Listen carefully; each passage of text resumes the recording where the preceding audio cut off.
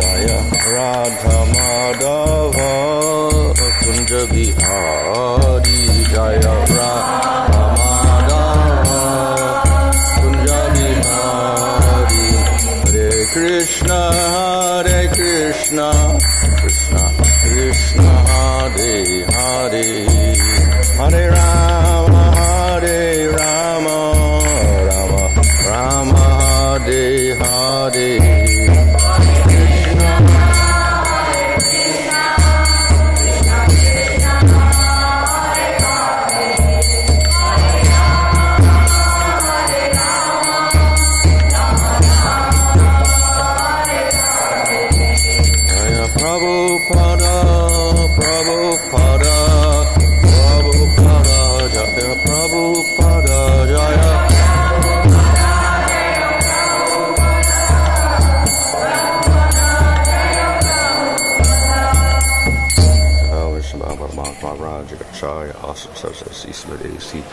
Bhakti-vedanta Swami Prabhupada ki jai, Namacharya Haridas Thakur ki jai, Prem Sakaho Sri Krishna Chaitanya Prabhu Nityananda Sri Advaita Gadadhar Shivasti Gaur Bhaktivinoda ki jai, Shri Sri Radha Krishna Gopa Gopika Shama Kunda Radha Khuda Giri Govardhan ki jai, Shri Vrindavan Dham ki jai, Navadip Dham ki jai, Ganga Jamuna Tulsi Bhakti Devi ki jai, Ananda Koti Vaishnava Vrinda ki jai, Samaveta Bhaktivinoda ki jai, Go Premanandi. All glories to assemble devotees, all glories to assemble devotees, all glories to assemble devotees, all glories to Sri Guru and Sri Guranga, all glories to Srila Prabhupada. Om Namo Bhagavate Vasudevaya. Om Namo Bhagavate Vasudevaya. Om Namo Bhagavate Vasudevaya. Nama Om Vishnu Padaya Krishna Prasthaya Bhutale Srimate Bhaktivedanta Swami Niti Namane Namaste Saraswati Deve Gauravani Prachadane Nirvishesha Shunyavadi Paschatesha Tarane Sri Krishna Chaitanya Prabhu Nityananda Sri Advaita Gadadhar Shivasti Gaur Bhaktivinoda Hare Krishna Krishna Krishna Hare Hare Hare Rama Rama Rama Hare Hare. Reading from Srimad Bhagavatham, Canto 10, Chapter 71, Verse 1. Shri Sukha Uvacha It Udiritam Akarnya Deva Sher Udavo Bravit Sabhyanam Matam Agyaya Krishna Sacha Mahamatihi.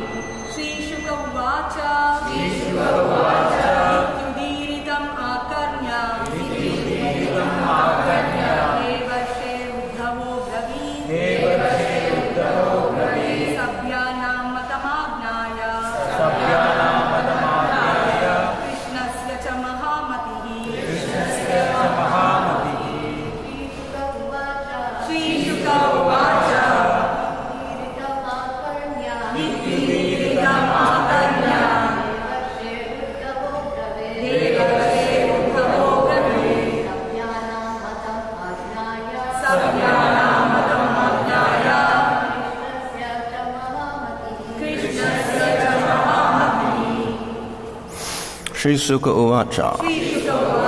Sukadev Goswami said, Iti, thus, Udiratam, that which was stated, Akanya, hearing, Deva Rishi, by Narada, sage of the demigods, Uddhava, Abravit, spoke, Sabhyanam, of the members of the royal assembly, Matam, opinion, Agyaya, understanding, Krishnasya, of Lord Krishna, Cha, and Mahamati, great-minded. Translation, Sukadev Goswami said, having thus heard the statements of Devarshi Narada and understanding the opinions of both the assembly and Lord Krishna, the great-minded Uddhava began to speak. Text 2, Sri Uddhava said, O Lord, as the sage advised, you should help your cousin fulfill his plan for performing the Rajasuya sacrifice, and you should also protect the kings who are begging for your shelter. Purport, Devarshi Narada wanted Lord Krishna to go to Indraprastha and help his cousin Yudhishthira perform the Rajasuya sacrifice. At the same time, the members of the royal assembly strongly desired that he defeat Jarasandha and rescue the kings he was holding prisoner. The great-minded Uddhava could understand that Lord Krishna desired to do both things, and thus he intelligently advised how both these purposes could be simultaneously accomplished. Text 3. Only one who has conquered all opponents in every direction can perform the Rajasuya sacrifice, O Almighty One. Thus, in my opinion, conquering Jarasandha will serve both purposes. Purport. Sri Uddhava here explains that only one who has conquered all directions is entitled to perform the Rajasuya sacrifice. Therefore, Lord Krishna should immediately accept the invitation to participate in the sacrifice, but then he should arrange to kill Jarasandha as a necessary prerequisite. In this way, the king's request for protection would be fulfilled automatically. If the Lord would thus adhere to a single policy, namely seeing that the Rajasuya sacrifice is performed properly, all purposes would be fulfilled. According to Srila Rupa Goswami and his Bhakti Rasamrita Sindhu, one of Lord Krishna's qualities is chatura, clever, which means that he can perform various types of work at the same time.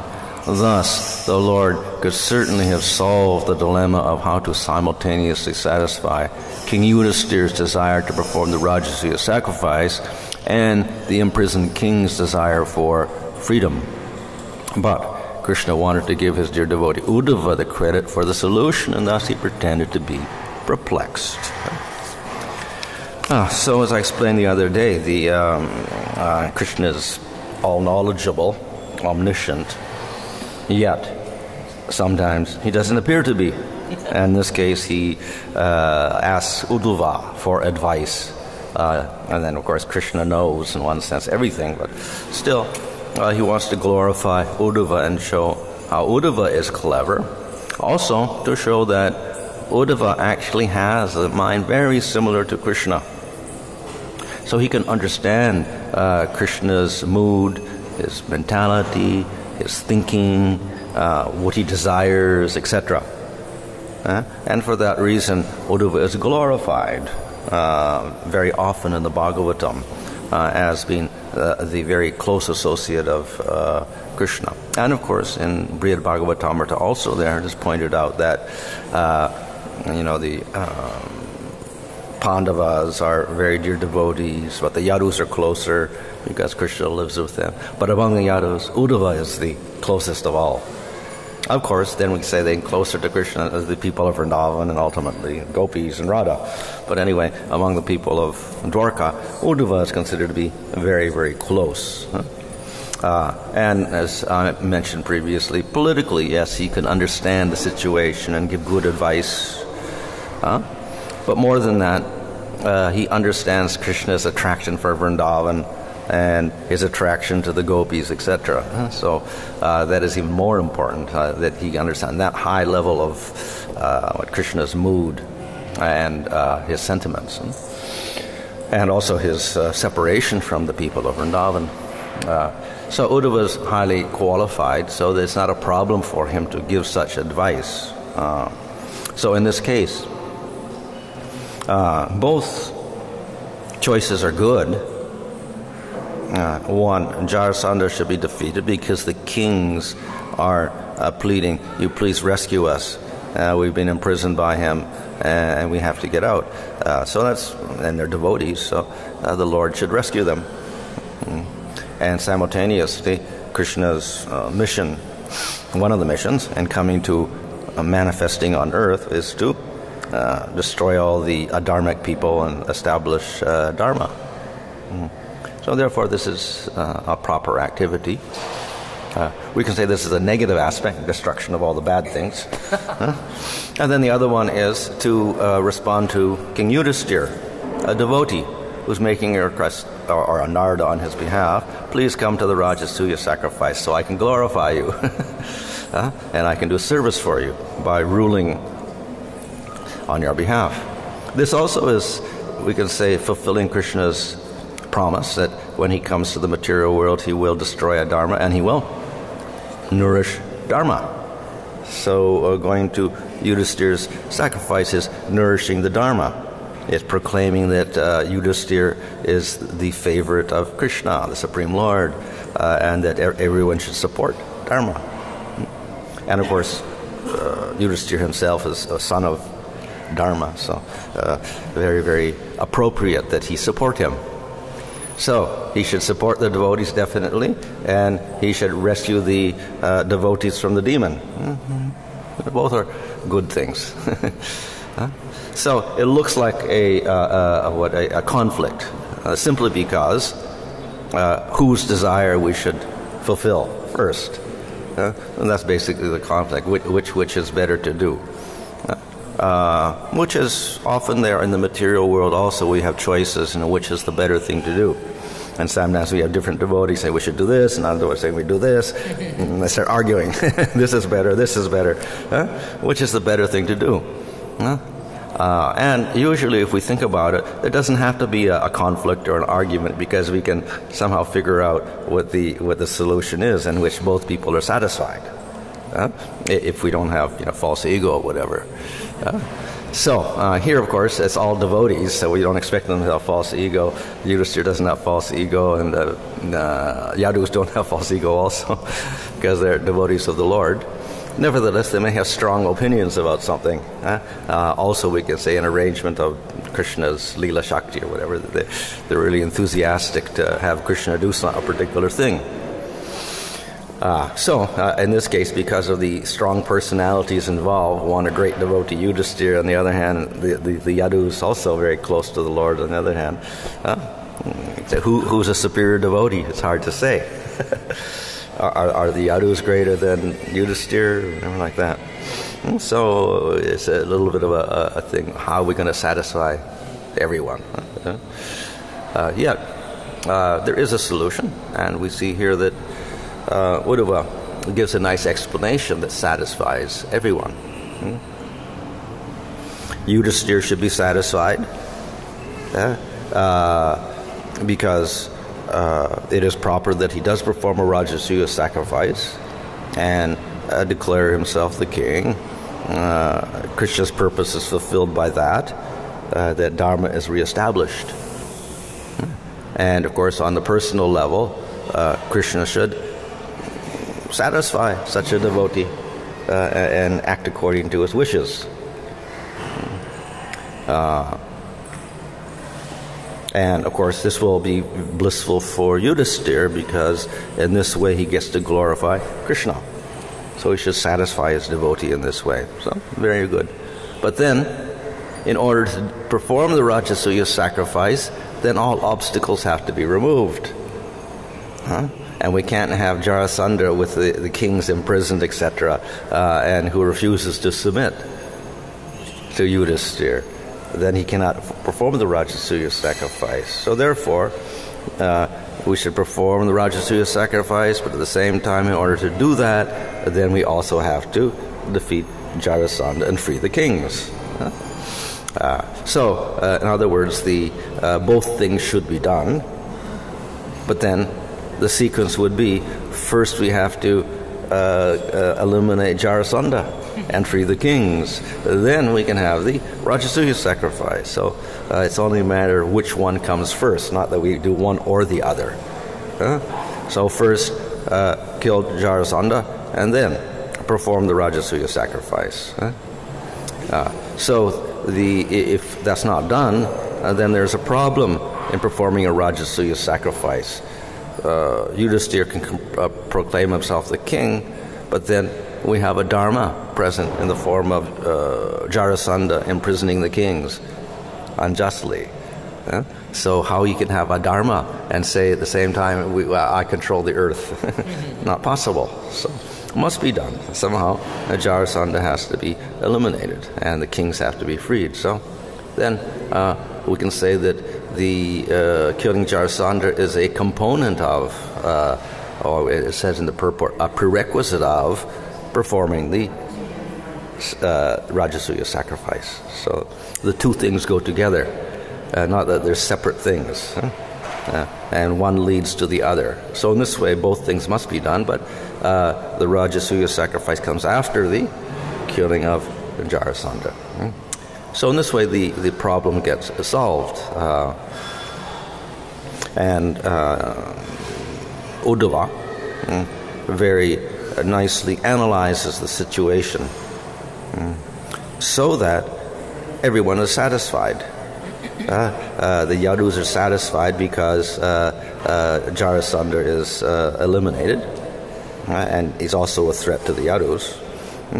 And Yudhisthira is satisfied, Narada Muni is satisfied, because the sacrifice also gets performed and Krishna is present there, supporting it.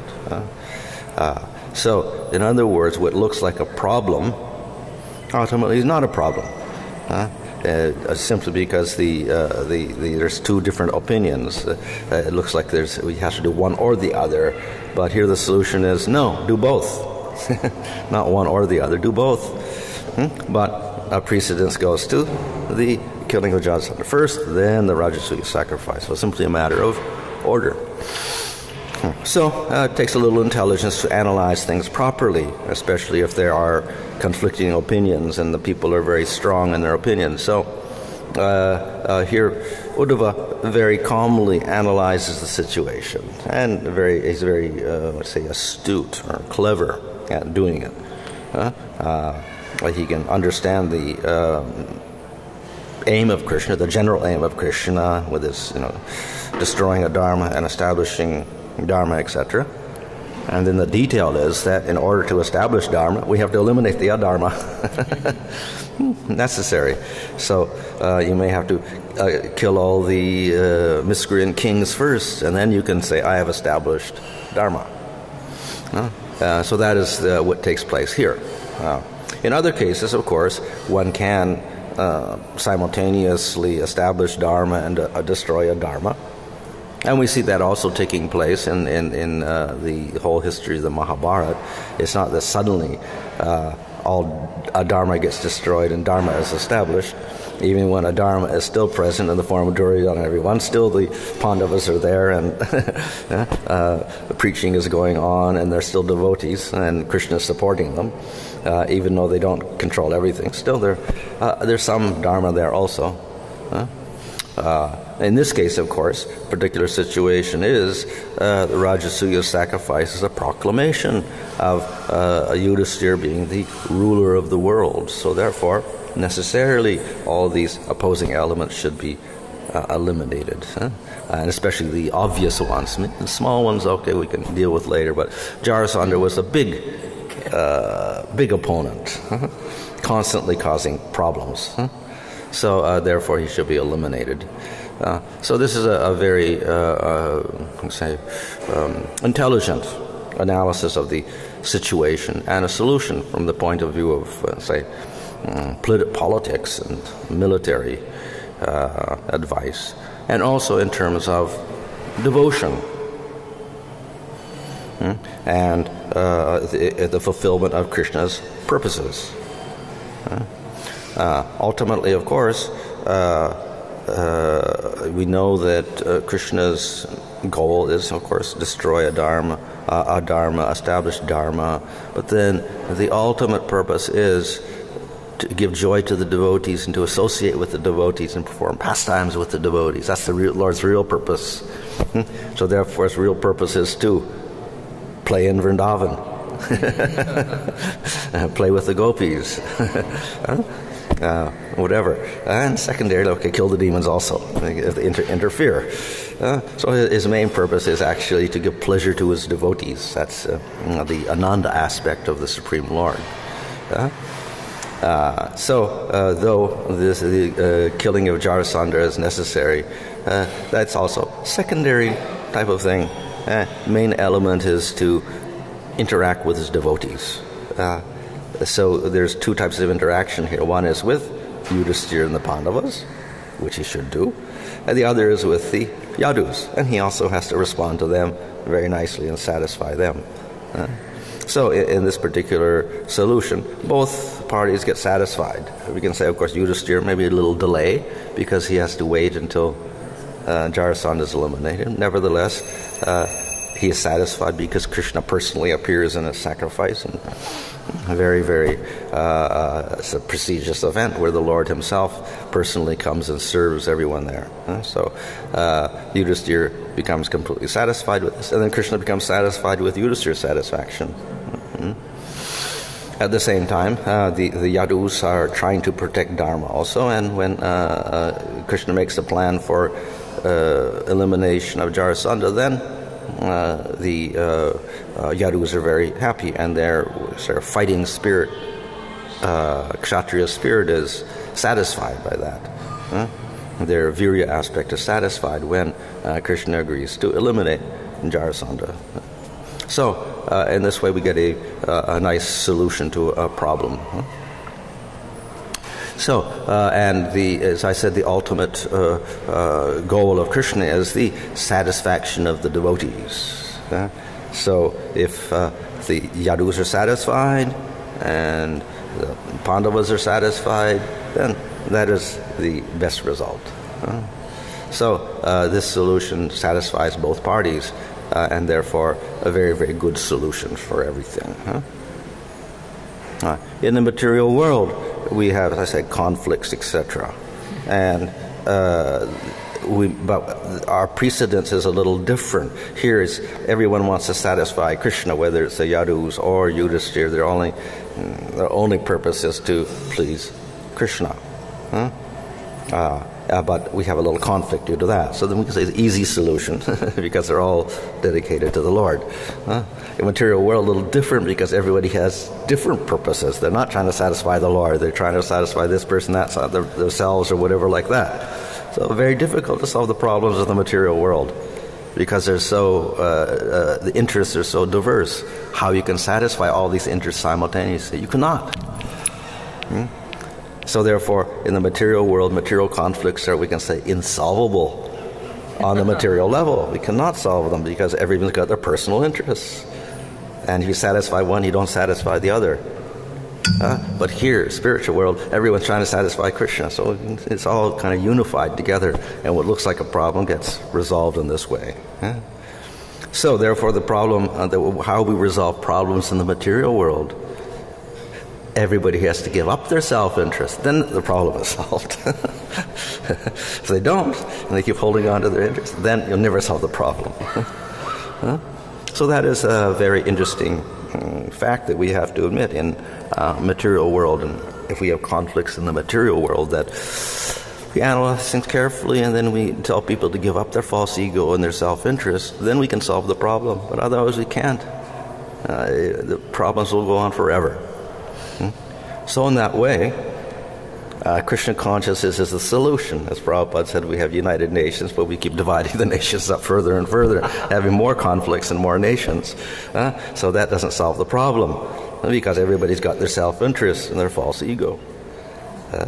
But if everybody's interest is Krishna, then we can have the unity. Very logical type of analysis. So, yeah, a simple solution. Only difficulty is people don't want to give up their false ego. They don't want to surrender to Krishna. This is the only problem. So that's the big lack, is the lack of Krishna consciousness in the material world. People don't want to give up their self-interest and false ego and whatever, and instead they want to hold on to that, and they don't want to surrender. But if everyone would surrender, then we could have unity. So it may look a little bit utopian or imaginary, that it's some imaginary goal that cannot be achieved. But that also is the purpose of the material world, and Krishna's sending the Manus and their descendants into the world, and sending the devotees into the world, establishing scripture in the world, to make that attempt to get people off the bodily platform and understand there's unity on a higher level. And that means ultimately everyone has to accept the existence of the Supreme Lord and His authority and His laws, and obey those laws. But more important than that, of course, that's the Dharma aspect. The other aspect is the love aspect.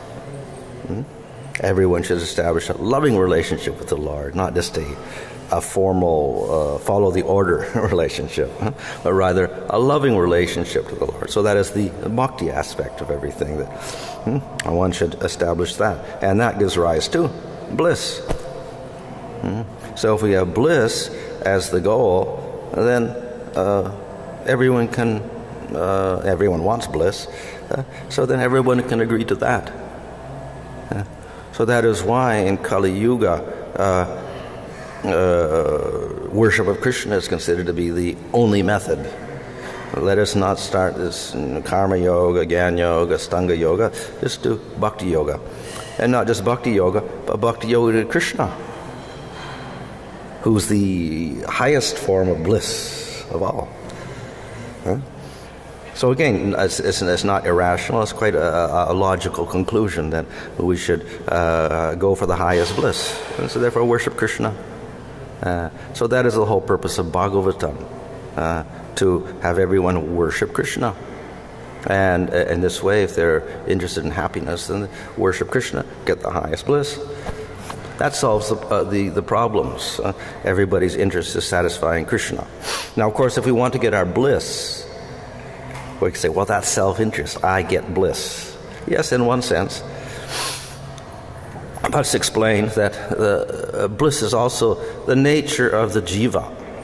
It's not that he has bliss automatically, because here in the material world we're suffering in ignorance. But the jiva wants bliss, wants happiness. He gravitates towards that.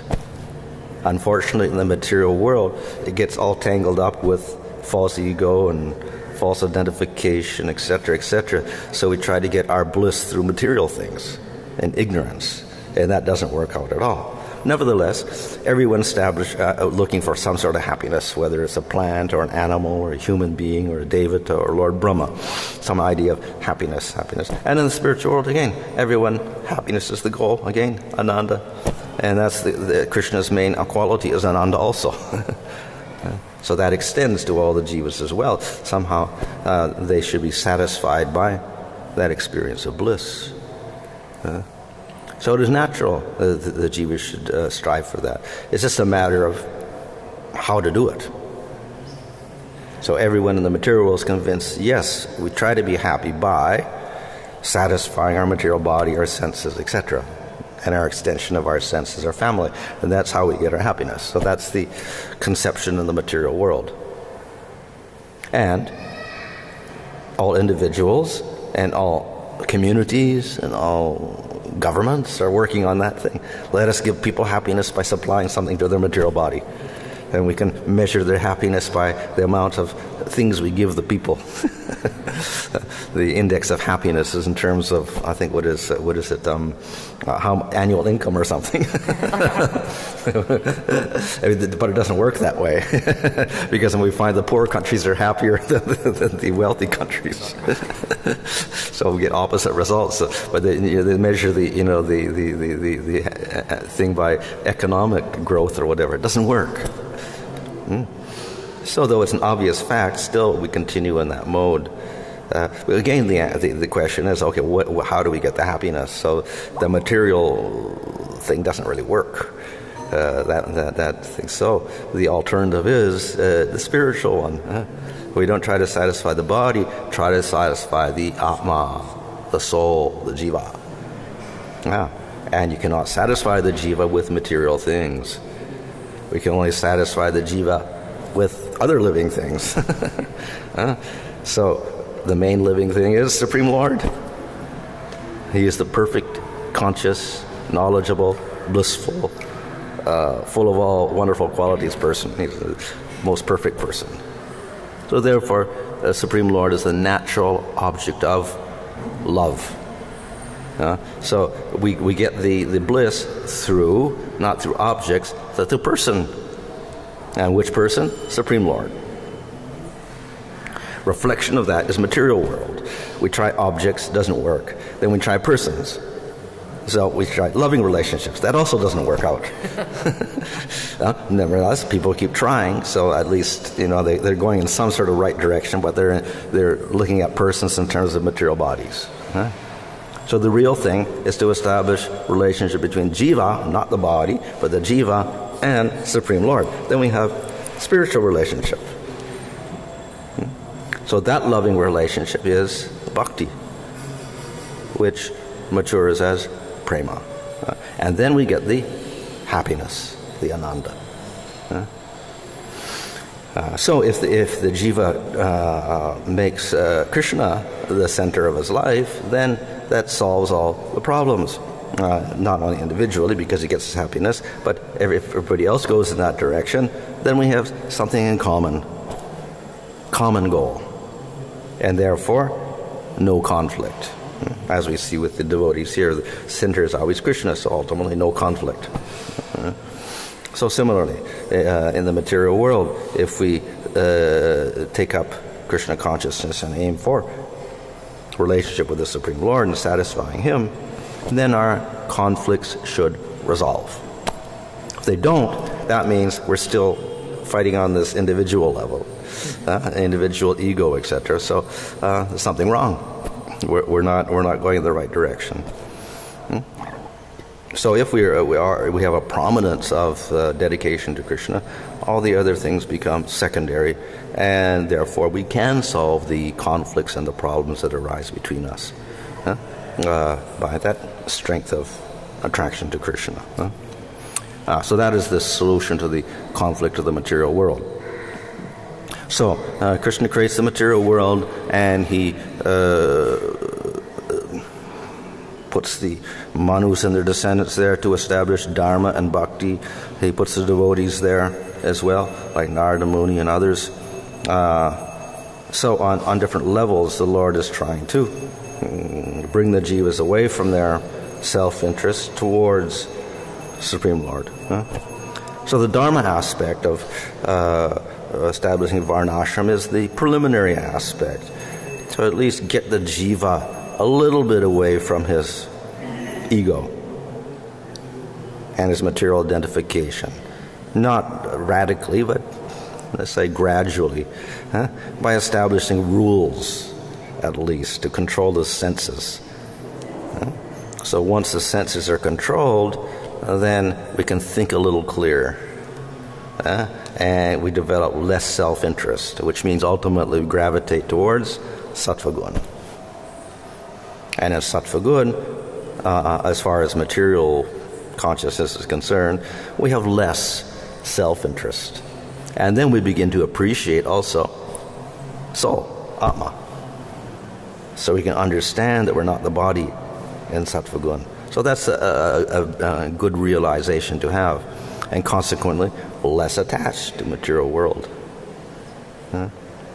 So that's the purpose of the whole Varnashram system, to raise the jiva up over many births to sattva-gun birth.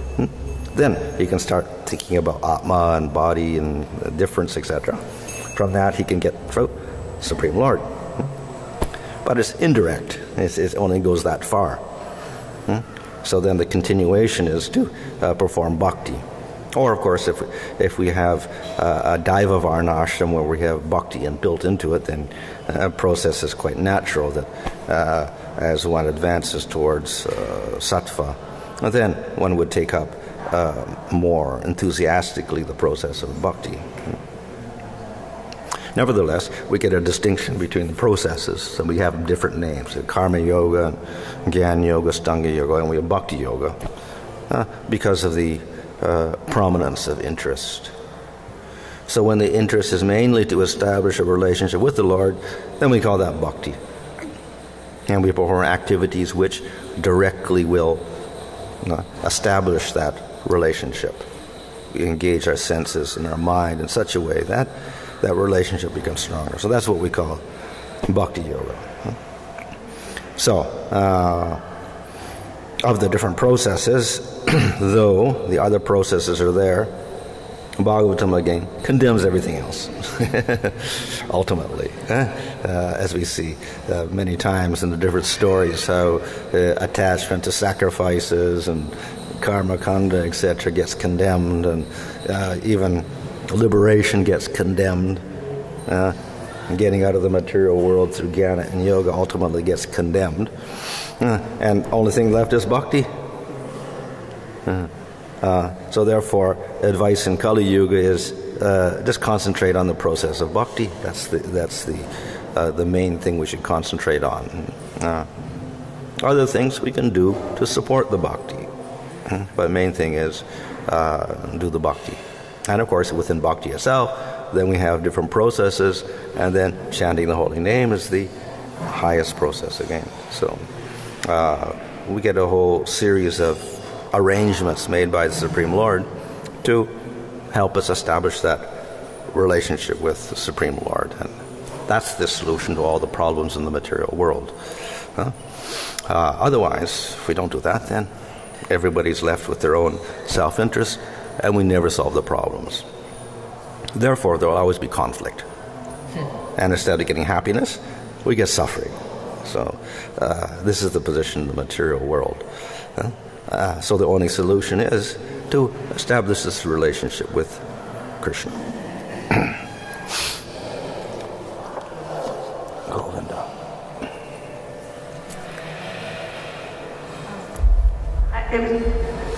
You said so many wonderful things, but there's two things I wonder if you could maybe develop a little more, and I'm thinking with reference to the works of Rupa Swami.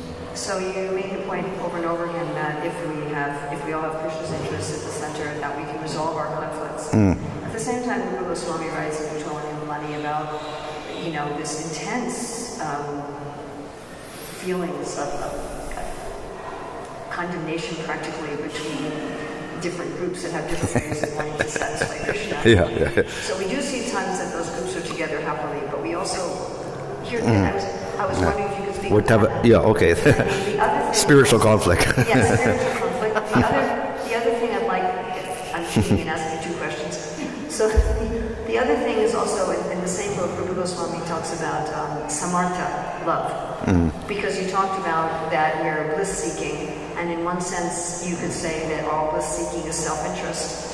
But Rupa Goswami talks about a bliss-seeking that is not at all self-interest. The samartha, where your happiness is totally one with the happiness of the Lord. If you're willing to speak about both of those things, I would be very grateful. Yeah. So yes, there's conflict in the spiritual world. Because of that, then people will say, we don't want to go there. This is like the material world, having all these problems up there as well. But as Rupa Goswami explains, that all of these things are actually the conflict and the matsarya, the envy and whatever, and the criticism and whatever that they do to each other is an aspect, a secondary aspect, which you can say is the vyabhichari aspect of their religion.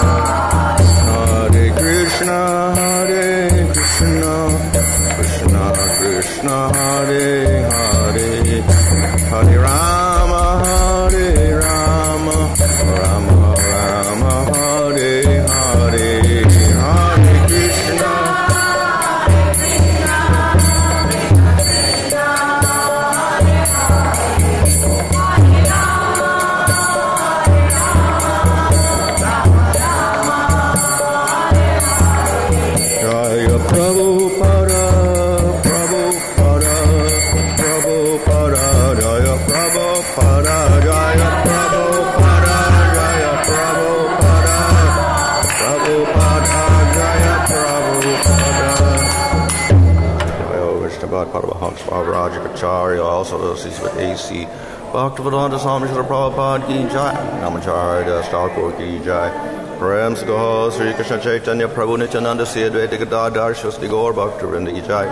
Shri Sri Radha Krishna Gopa Gopita Shama Kunda Radha Kudiki Govardhan ki jai. Shri Vrindavan Dham ki jai. Navadvip Dham ki jai. Gang Shamona Tulasi Bhakti Devi ki jai. Ananda Koti Vaishnava Vrinda ki jai. Samaveta Bhaktivinoda ki jai. Gopremanandi. All glories to some of the bodies. All glories to some of the bodies. All glories to some of the devotees. All glories to Sri Guru and Sri Guranga. All glories to Sri Prabhupada. Om Namo Bhagavate Vasudevaya. Om Namo Bhagavate Vasudevaya. Om Namo Bhagavate Vasudevaya. Nama Om Vishnu Padaya Krishna Prasthaya Bhutale Shrimate Bhaktivedanta Swami Niti Namane Namaste Saraswati Devi Gauravani Prachadane Nirvashesha Shunyavadi Paschatcharisha Tarane Sri Krishna Chaitanya Prabhu Nityananda Sri Advaita Gadadhar Shivasadi Gaur Bhaktivinoda Hare Krishna Krishna Krishna Hare Hare Hare Rama Rama Rama Hare Hare. Reading from Srimad Bhagavatham, Canto 10, Chapter 71, Verse 4. Asmakam cha mahan atto yete naiva bhavishyati yasascha tava govinda ragyo bhadan vimunchataha.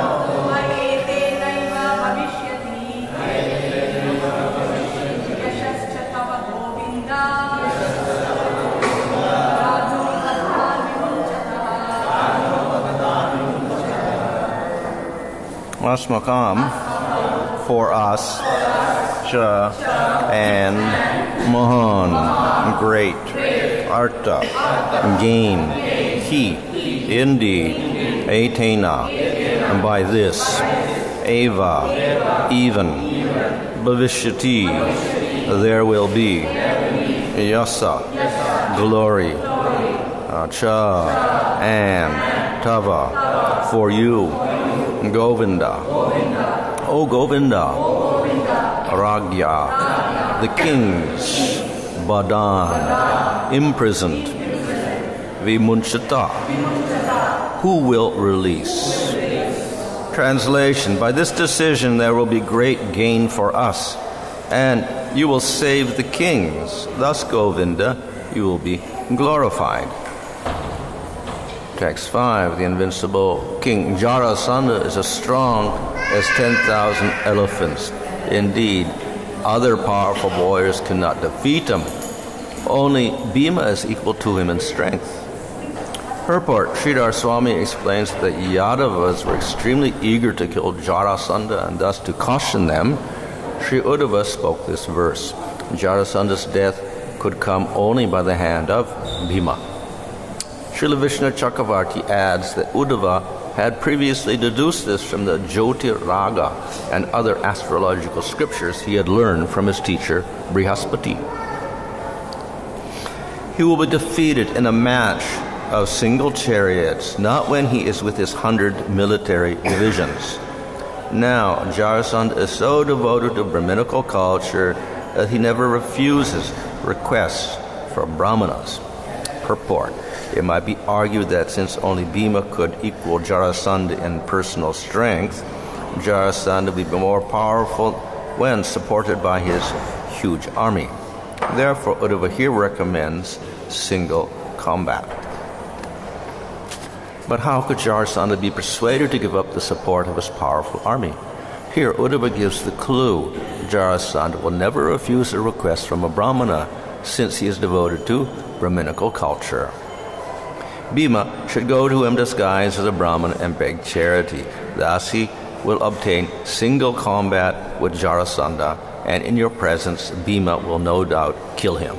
Purport. The idea is that Bhima should beg as charity a one-to-one fight with Jarasandha. Even Lord Brahma and Lord Shiva act only as your instruments in cosmic creation and annihilation, which are ultimately done by you, the Supreme Lord, in your invisible aspect of time. Purport. Uddhava here explains that in fact Lord Krishna himself will cause the death of Jarasandha, and Bhima will merely be the instrument. The Supreme Lord, through his invincible potency of time, creates and annihilates the entire cosmic situation, whereas great demigods such as Lord Brahma and Lord Shiva are merely the instruments of the Lord's will. Therefore, Bhima will have no difficulty acting as the Lord's instrument to kill the powerful Jarasandha. In this way, by the Lord's arrangement, his devotee Bhima will be glorified. So, here we have the explanation of Uddhava of what to do. And we see, of course, he's explained already that first Jarasandha has to be killed, and then Krishna should attend the Rajasuya sacrifice. So in this way, both parties are satisfied. However, there are other complications, and that is explained here. So the complication is that Jarasandha is very difficult to defeat. And if the Yadus try it by themselves, they will fail. So the only person who is capable of doing that is Bhima. But then that also is a problem, because Bhima cannot defeat the whole army along with Jarasandha. So therefore, Uddhava devises this trick by which Bhima gets a single fight with Jarasandha and doesn't involve the army at all. And that is, he gets disguised as a Brahmana and then gets a gift or something from Jarasandha, and then he asks to fight with him.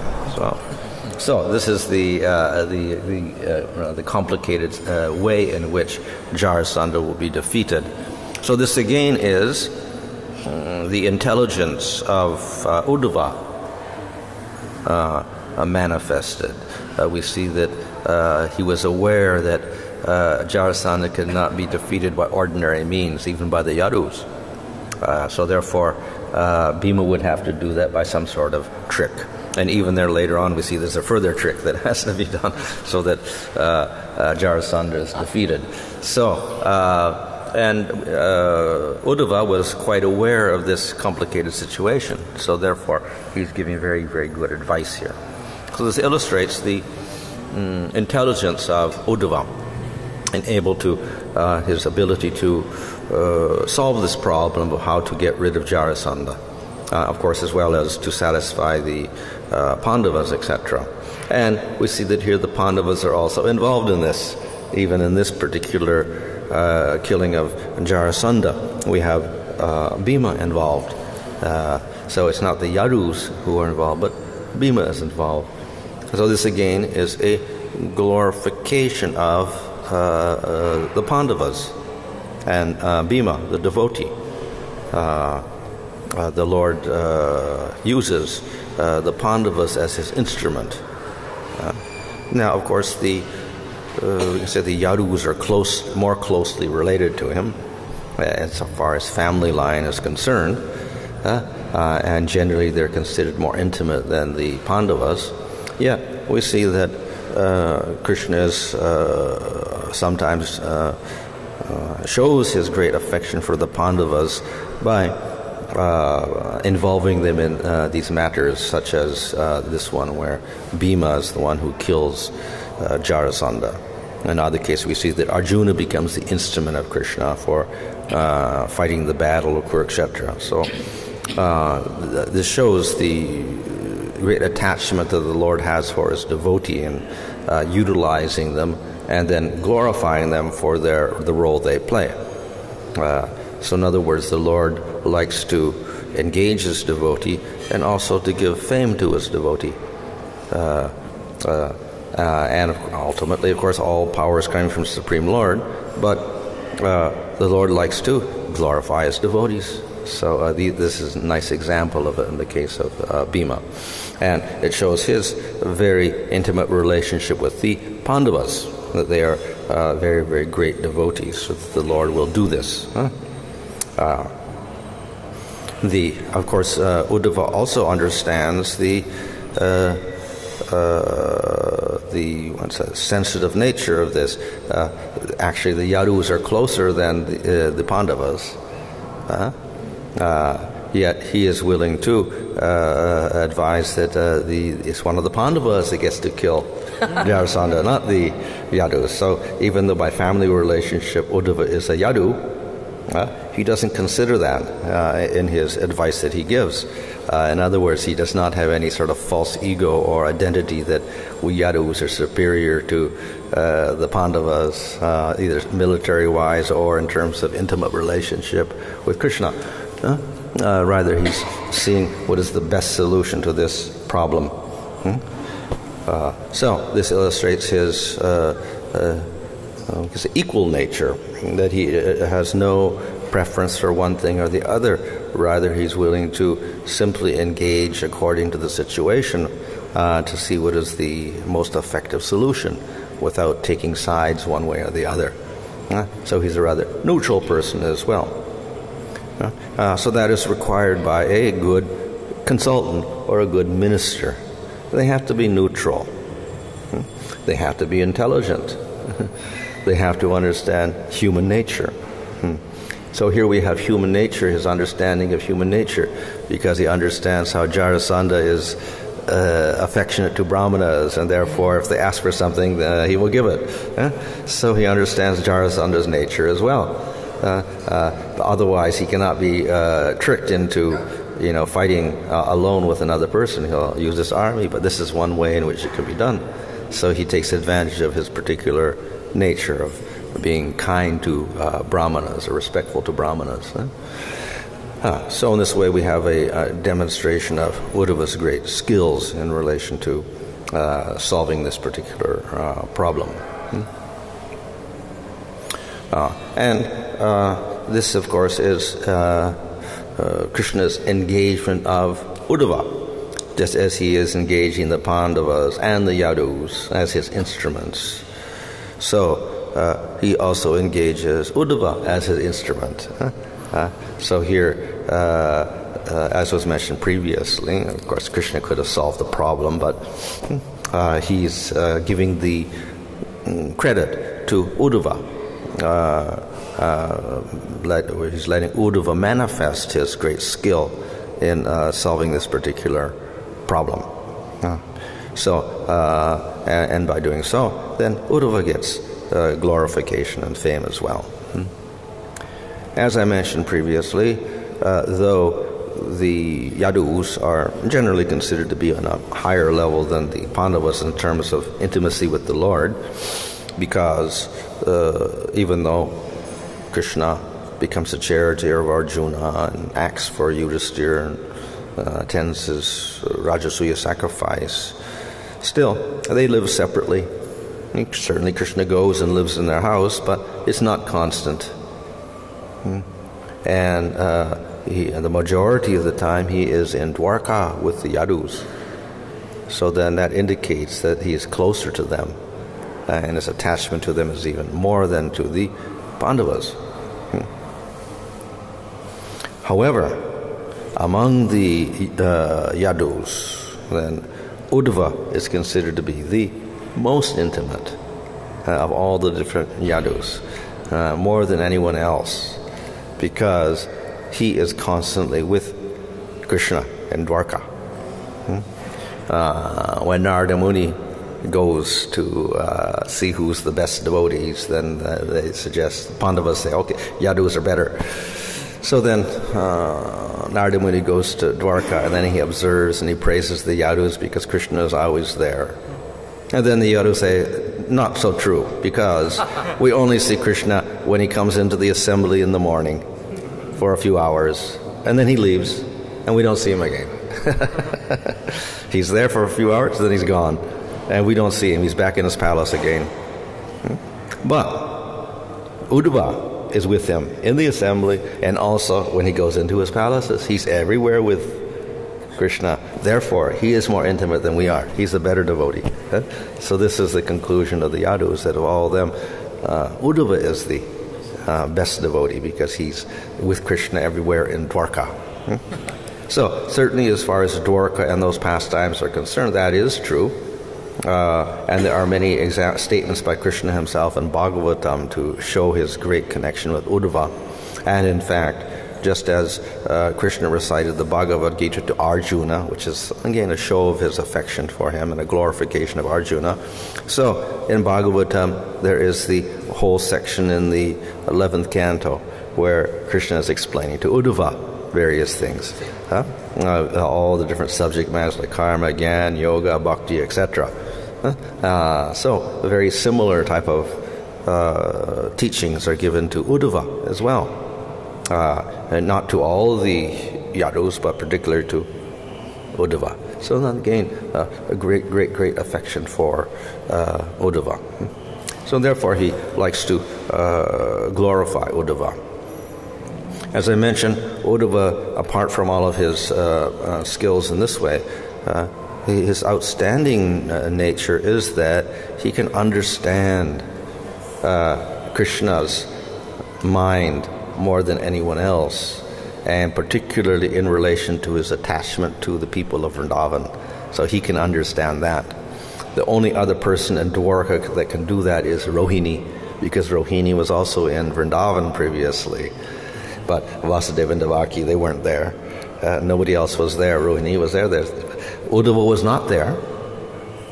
But still, his quality is such that he could appreciate this nature of Krishna, and that's why Krishna sent him to Vrindavan to give the message to the gopis and Nanda and Yasoda, because he could appreciate their mood and he could deliver a message to them and console them, whereas others could not do so. So in other words, he was a substitute for Krishna, and he was able to do that in Vrindavan. So Uddhava had a very intimate relationship, such that he even understood not only the Dwarka pastimes and how to operate and give advice there, but also for Vrindavan and Krishna's relationship with those people, and he could give advice there also very nicely. So Uddhava was, we can say, a bridge between Dwarka and Vrindavan. He could go both places, whereas most people don't do that. We don't see the other Yadus going to Vrindavan. Krura went there for a short time, then he's gone. But Uddhava could go back and forth, and he does that afterwards as well, according to Gopal Champu. So Uddhava's got a very special relationship with Vrindavan as well as with Dwarka. And he's allowed to witness the wonderful activities of the people of Vrindavan. So that's even a greater qualification on the part of Uddhava, more than his other qualifications. Still, Uddhava says, I only aspire to be the servant of the people of Vrindavan, or the grass of Vrindavan, etc. Like Brahma aspires to be like grass in Vrindavan. So Uddhava says, I would aspire to follow after the gopis, etc. like that. But still, he cannot really participate in the same way. He's limited also. So therefore, there's some little distinction between him and the people of Vrindavan. And his mood, of course, is largely dasya, with a little sakya mixed in. So, but very, very intimate relationship with Krishna. So, therefore, like Krishna himself likes to give credit to his devotees and use them to glorify them, so Uddhava does this also by making the suggestion that the Yadu should not interfere and try to kill Jarasandha, rescue the kings, but Bhima should do that. And this way, Bhima gets the glorification, the Pandavas get the glorification rather than the Yadus. But he does this out of his great understanding of Krishna's nature as well. So therefore, in both pastimes, we get a show of Krishna's affection for the Pandavas, even though he is in Dwarka. So, though he lives in Dwarka, that does not mean he forgets the Pandavas. So still, somehow his relationship is there, his affection is there, his obligation is there. So we find within this pastime of first killing Jarasandha and agreeing to the advice of the Yadus. Still, even here we have a glorification of the Pandavas and a show of affection for the Pandavas by letting Bhima do the work of killing Jarasandha. So, in this way, in both of the alternatives, that is, killing Jarasandha or going to the Rajasuya sacrifice, we got a display of affection for the Pandavas. In this case with Bhima, other case with Yudhishthira. So, again, we find a very, very interesting way in which Krishna arranges his pastimes and shows his affection. So, and Uddhava understands all of these intricacies of Krishna's sentiments and how he likes to arrange things. So, therefore, this explanation that he's given, this plan that he is giving, is a display of that great sympathy with Krishna's mind.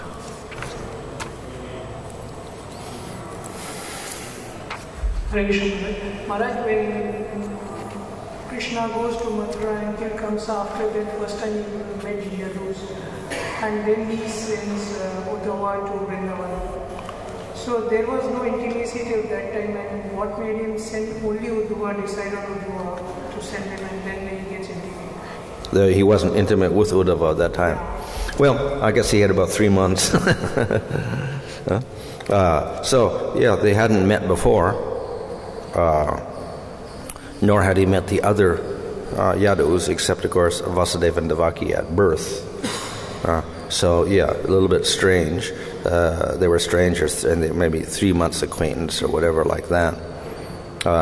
Nevertheless, Uddhava was similar age, similar appearance, similar mentality, etc. So, from the very beginning, they seemed to have a great bond with each other, and Krishna could understand his particular nature. Why it was like that, that's Krishna's arrangement. But nevertheless, somehow or other, he just happened to be a person who had a nature which was particularly suitable for Krishna, and who could operate sometimes in Mathura and Dwarka, and on the other hand in Vrindavan. So Krishna just recognized that nature. We can say that's his swarup is like that he has that quality to be able to appreciate both realms. It is said that Jarasandha like Brahmanical culture, and Bhima wanted to fight disguised as a Brahmana, as he likes. But how to understand the Jarasandha's nature of liking Brahmanical culture? Means he wants to serve the Lord through the Brahmana or something like that? Or should he just... Well, we find this is the case of many demons. They somehow respect Brahmanas. We find Bali Maharaj, when he was demon, he was holding sacrifices and also respecting brahmanas, and therefore when Vamana made his request, then he said, oh yeah, he's a young brahmachari brahmana, so I have to fulfill his request in spite of the fact that it's going to destroy me. So, and we find other cases also where the great demons will be worshipping Shiva or someone else like this. So superficially, yes, they support the brahmanas, but the demons really do that for their own purposes. According to Dharma, yes, they have these principles, but then their concept of Dharma is also distorted. So they will follow principles of Dharma, but the goal is different. So that is what we can say the difference between a Asuric Varnashram and a Daiva Varnashram. They look very similar and they may have similar rules, but the Asuric Varnashram they exclude the Lord completely. They ignore the Lord, and in fact not only ignore the Lord, they may be hostile to the Lord, as in the case of Duryodhana and others like that. It is said that Duryodhana, he was ruling for some years, and actually he was a very good king in many ways, quite efficient as a king and with knowledge of rules of Dharma. But the main problem was he didn't accept the Supreme Lord. He didn't accept Krishna at all.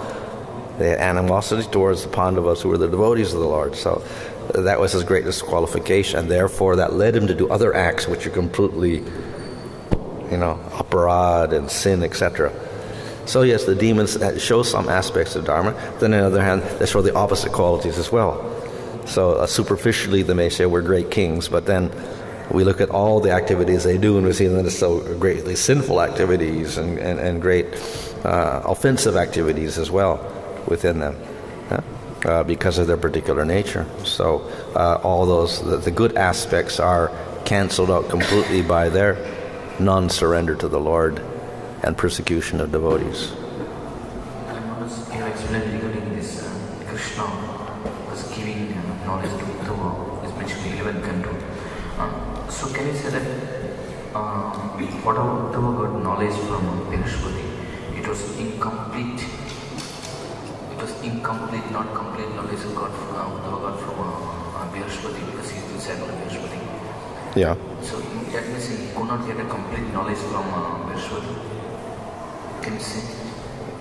Uddhava didn't get complete knowledge from Brihaspati because? Because Krishna again teaching here 11 canto, like Well, being the disciple of Brihaspati in one sense is not an ultimate praise, because Brihaspati is guru of the Devatas, and he's famous for knowledge, but still, he's not as famous as the greatest devotee also. So in one type of knowledge, yes. Okay. But in terms of devotion, that's another thing. Therefore, for knowledge of bhakti and other things concerning the Supreme Lord, and especially Krishna, not so effective. Some people say that whatever is not in Bhagavad Gita, that is in Uddhava Gita. What is not in the Bhagavad Gita, that is in Uddhava Gita. How is it? Is it true? We could say there's details, further details in the 11th canto. For instance, we'll find a description of deity worship there. In Bhagavad Gita, it says, offer me a leaf, a fruit, or flower. That's the extent we get. So no details of things. So in 11th canto, we get more details of, Pancharatrik deity worship. And then, of course, there's more details on the yoga system, more details on the karma yoga and the duties of the varnas and ashramas, etc. So we can say it's an enlargement of those principles of karma, jnana, yoga, and bhakti. And in fact, jnana, I think spends a whole 2 chapters there on jnana even. So, and then of course bhakti has got some elaborate descriptions also. Other do you explain regarding this? Unless one reads the bhava stage, so he cannot understand others who are in bhava stage. So, Uddhava here, he is not the stage of gopis. Now, how he understand the mood of the gopis? Well, not completely, but at least to some degree.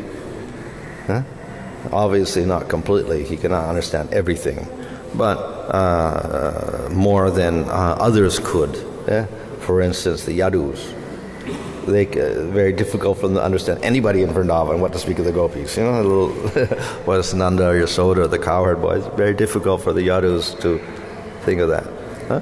When Gopakumar was in Dwarka in the spiritual world, and the Yadus were looking at him, change your dress, don't be a cowherd boy, we don't appreciate this. You know? So their mentality is quite different. Uddhava, on the other hand, he had great sympathy for him, and he stayed with him actually when he was there. So 3 months, 7 months he stayed. yeah, and he was with him, and then he got along with him very well because he appreciated Vrindavan, and therefore he had no objection. He understood the nature of Vrindavan, etc. So very sympathetic. So still, in terms of rasa, he can appreciate, but he cannot identify completely with it. Just as even in Vrindavan, they all understand Madhurya rasa, but they have their own particular Sakya rasa or Dasya rasa or Vatsalya rasa, etc.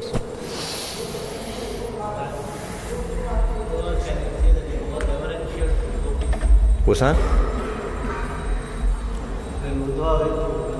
Yeah. He watched them and he was more reverential to the gopis. Yeah. Well, he could understand them much more than the other Yadus could. Even the Yadus could not even really understand Yasoda and Nanda and their affection for Krishna. When Devaki saw Nanda and Yasoda crying and embracing Krishna and Balaram at Kurukshetra, she was shocked. Couldn't understand. It's not even your child, how you're so affectionate to him. So, what to speak of the gopis, they can't even understand Yasoda's affection or anyone else's affection in Vrindavan. So, quite a great distance. even when when Mother used to keep Krishna on her lap, how is it possible? Yeah. How is it possible? So Nanda and Yasoda, they saw Krishna as small children still, even when they were growing up and like kings, in Dwarka. So they didn't see that aspect at all. They had a completely different vision of Krishna. So Uddhava could appreciate that the way in which the people of Vrindavan loved Krishna and how they exchanged with him various things. So, even though he had, a respectful relationship because his relationship is dasya with Krishna, but still he could appreciate everyone's relationship.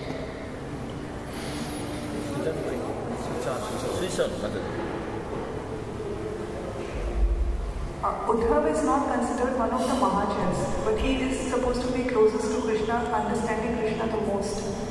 Then how is the difference between a Mahajan and Uddhava? Well, the Mahajans are a list given in the Bhagavatam in one place. That's general bhakti. Probably the best of those devotees there would be Sukadev, and maybe like that. But otherwise, we get devotees who are devotees, but they're not on the highest level. So in the Brihad Bhagavatamrita, we have a more systematic categorization of the different types of devotees, in which we get Prahlad and others and whatever, and Dhruva and others. But ultimately, it goes much beyond what the Mahajans. So we get Pandavas, Yadus, and then the people of Vrindavan, and then finally the Gopis, who are not mentioned at all as Mahajans. We don't have Radha as a Mahajan, but she's the greatest devotee. So it's a very general description when we talk about Mahajans. This is devotion in general. Can you say there are the authority to propagate knowledge? Yeah.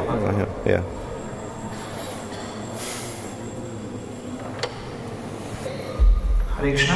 So today we are giving a wonderful book, Srimad Bhagavatham by Sanatana Goswami.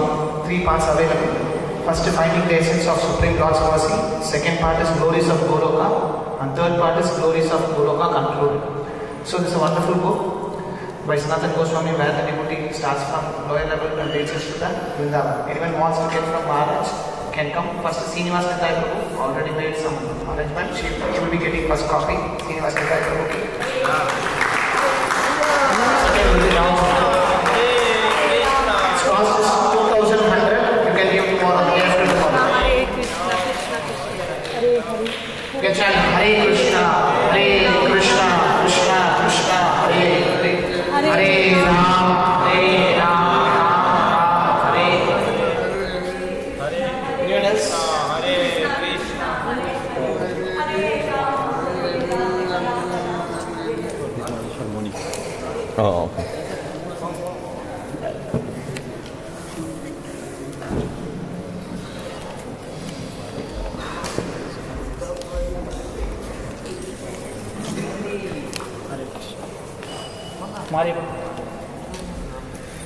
Amarendra.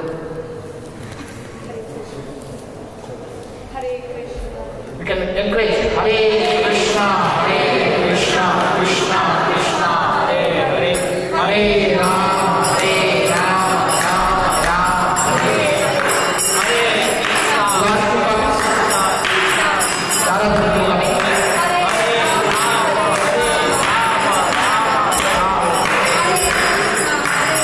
Last copy, here once. Greatest final one. Hare Krishna.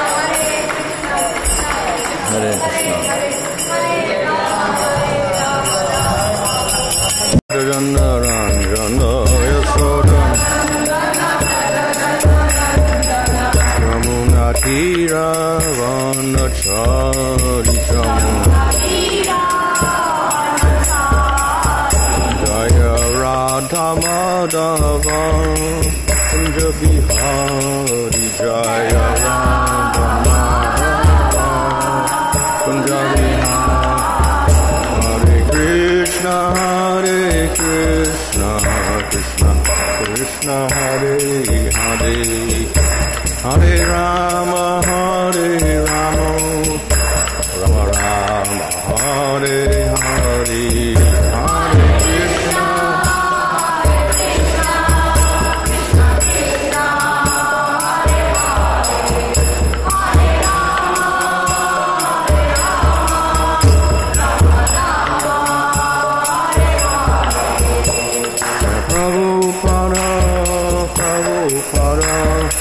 Prabhupada Jaya Prabhupada Jaya Prabhupada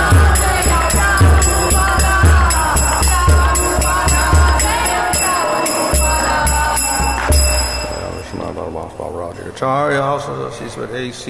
Bhaktivedanta Swami Prabhupada Ki Jai Namachar Haridas Thakur Ki Jai Param Sagaho Sri Krishna Chaitanya Prabhu Nityananda Sri Advaita Gadadhar Shivasri Gaur Bhaktivinoda Ki Jai Sri Sri Radha Krishna Gopa Gopida Sham Kunda Radha Kunda Giri Govardhan Ki Jai Sri Vrindavan Dham Ki Jai Navadurdan Ki Jai Ganga Jamuna Tulasi Bhakti Devi Ki Jai Ananda Koti Vaishnava Vrinda Ki Jai Samaveta Bhaktivinoda Ki Jai, O Premanandi, all glories to the Sam of the devotees, all glories to the Sam of the devotees, all glories to the Sam of the devotees, all glories to Sri Guru Sri Granga, all glories to Sri Prabhupada.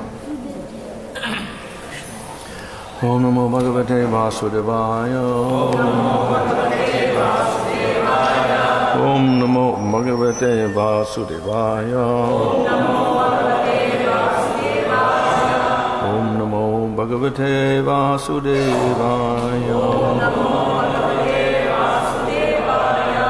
Namo Vishnupadaya Krishna Prasthaya Bhutale Srimate Bhaktivedanta Swami Niti Namane Namaste Saraswata Devi Gauravani Prachadane Nirvishesha Shunyavadi Paschatya Desha Tarane Shri Krishna Chaitanya Prabhu Nityananda Sri Advaita Gadadhar Shivasmi Gaur Bhaktivinoda Hare Krishna Krishna Krishna Hare Hare Hare Rama Rama Rama Hare Hare.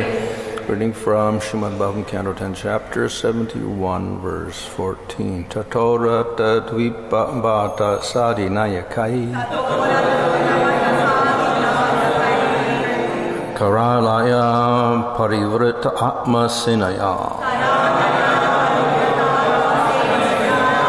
Mridanga Ber Anaka Shanka Gomukai Gosha Goshita Kakuba Nirakramat.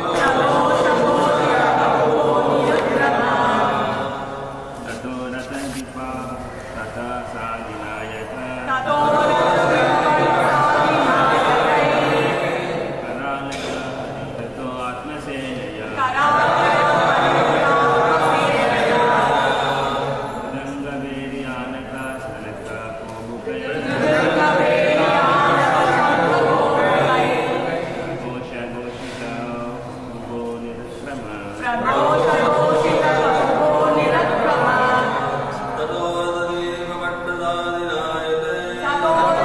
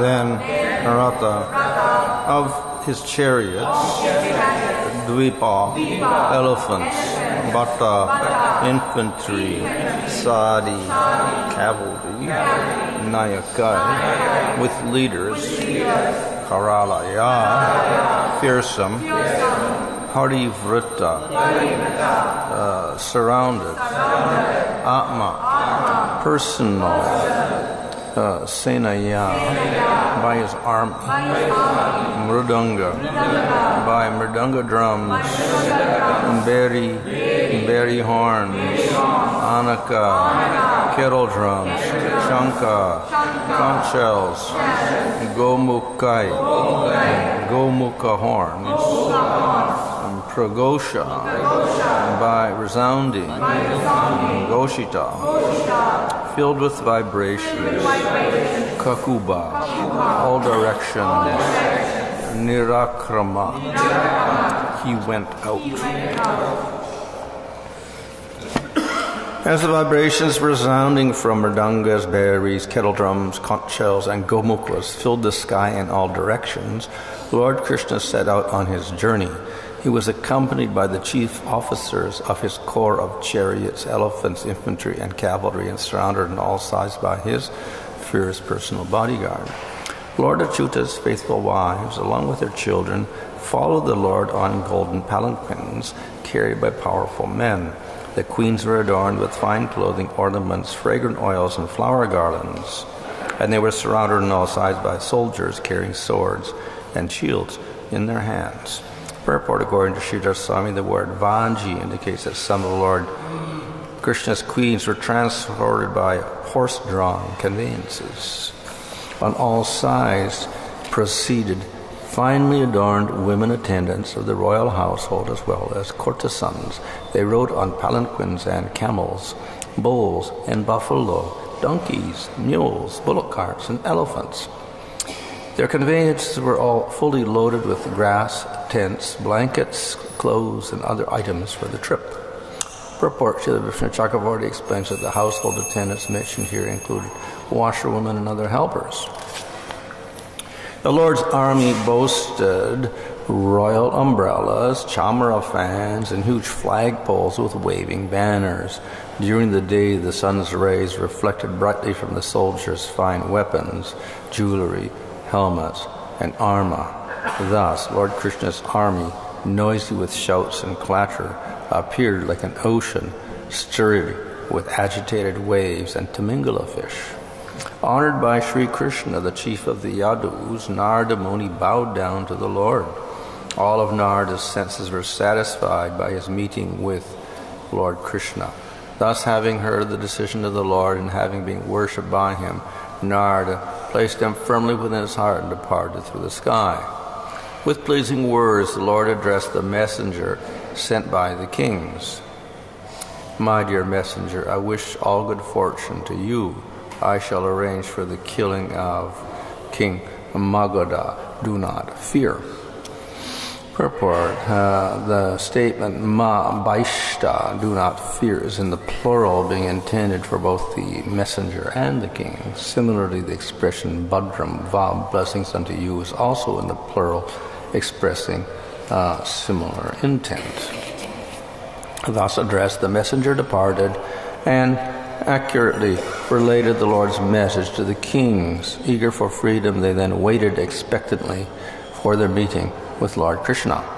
Purport, the great Vaishnava scholar Srila Jiva Goswami comments here that by force of circumstances the kings began focusing their attention on Lord Krishna alone.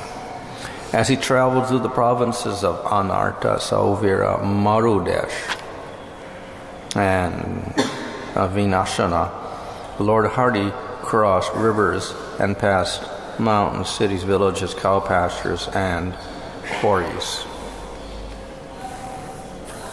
After crossing the rivers of Drishadvati and Sarasvati, he passed through Panchala and Matsya and finally came to Indraprastha. King Yudhishthira was delighted to hear that the Lord, whom human beings rarely see, had now arrived. Accompanied by his priests and dear associates, the king came out to meet Lord Krishna. As songs and musical instruments resounded along with the loud vibrations of Vedic hymns, the king went forth with great reverence to meet Lord Hrishikesha, just as the senses go forth to meet the consciousness of life. Purport. Lord Krishna is here described as Hrishikesha, the Lord of the senses, and King Yudhishthira is rushing to the Lord as compared to the senses eagerly joining the consciousness of life. Without consciousness, the senses are useless. Indeed, the senses function through consciousness. Similarly, when the individual souls are bereft of Krishna consciousness, love of God, they enter into a useless and illusory struggle called material existence. Pure devotees like King Yudhishthira are never bereft of the Lord's association, for they keep him always within their heart. And yet they feel special ecstasy when they see the Lord after long separation, as described here. The heart of King Yudhishthira melted with affection when he saw his dearmost friend, Lord Krishna, after such a long separation, and he embraced the Lord again and again. The eternal form of Lord Krishna is the everlasting residence of the goddess of fortune. As soon as King Yudhishthira embraced him, the king became free of all contamination of material existence. He immediately felt transcendental bliss and merged in an ocean of happiness. There were tears in his eyes and his body shook due to ecstasy. He completely forgot that he was living in this material world. The above translation is taken from Krishna Prabhupada's Krishna. Then Bhima, his eyes brimming with tears, laughed with joy as he embraced his maternal cousin Krishna. Arjuna and the twins, Nakula and Sahadev, also joyfully embraced their dearmost friend, the infallible Lord, and they cried profusely. After Arjuna had embraced him once more and Nakula and Sahadev had offered him their obeisances, Lord Krishna bowed down to the brahmanas and elders present, and thus properly honoring the respectable members of the Kuru, Srinjai, and Kaikaya clans. Purport, Srila Sridhar Swami mentioned that since Arjuna was considered Lord Krishna's social equal, when Arjuna tried to bow down to him, Lord Krishna held Arjuna by his arms so he would only embrace him. The twins, however, being junior cousins, bowed down and grasped Lord Krishna's feet. Sutas, Magadas, Gandharvas, Vandis, jesters, and Brahmanas all glorified the lotus-eyed Lord, some reciting prayers, some dancing and singing, as mridangas, conch shells, kettle drums, veenas, panavas, and gomukhas resounded. Thus, surrounded by his well-wishing relatives and praised on all sides, Lord Krishna, the crest jewel of the justly renowned, entered the decorated city. Prabhupada writes, while Lord Krishna was entering the city, all the people were talking among themselves about the glories of the Lord, praising his transcendental name, qualities, form, etc. The roads of Indraprastha were sprinkled with water, perfumed by liquid from elephants' foreheads, and colorful flags, golden gateways, and full water pots enhanced the city's splendor. Men and young girls were beautifully arrayed in fine new garments, adorned with flower garlands and ornaments, and anointed with aromatic sandalwood paste. Every home displayed glowing lamps and respectful offerings, and from the holes of the lattice windows drifted incense, further beautifying the city. Banners waved, and roofs were decorated with golden domes and broad silver bases. Thus Krishna saw the royal city of the king of the Kurus. Purport. Srila Prabhupada adds in this connection, Lord Krishna thus entered the city of the Pandavas enjoyed the beautiful atmosphere, and slowly proceeded ahead. When the young women of the city heard that Lord Krishna, the reservoir of pleasure for human eyes, had arrived, they hurriedly went onto the royal road to see him. They abandoned their household duties and even left their husbands in bed, and in their eagerness the knots of their hair and garments came loose. The royal road being quite crowded with elephants, horses, chariots, and foot soldiers, the women climbed on the tops of the houses, where they caught sight of Lord Krishna and his queens. The city ladies scattered flowers upon the Lord, embraced him in their minds, and expressed their heartfelt welcome with broadly smiling glances. Purport, Srila Swami comments that the ladies communicated through their affectionate glances, their eager inquiries as to the comfort of Lord Krishna's trip, and so on. In other words, in their ecstasy, they intensely desired to serve the Lord. Observing Lord Mukunda's wives passing on the road like stars, accompanying the moon, the women exclaimed, "What have these ladies done so that the best of men bestows upon their eyes the joy of his generous smiles and playful sidelong glances?" In various places, citizens of the city came forward holding auspicious offerings for Lord Krishna, and sinless leaders of occupational guilds came forward to worship the Lord. Purport, Srila Prabhupada writes, while Lord Krishna was thus passing on the road, at intervals some of the citizens who were all rich, respectable, and free from sinful activities, presented auspicious articles to the Lord just to offer him a reception to the city. Thus they worshipped him as humble servitors. With wide open eyes, the members of the royal household came forward in a flurry to lovingly greet Lord Mukunda, and thus the Lord entered the royal palace. When Queen Prata saw her nephew Krishna, the master of the three worlds, her heart became filled with love. Rising from her couch with her daughter-in-law, she embraced the Lord. Queen Kunti's daughter-in-law is the famous Draupadi.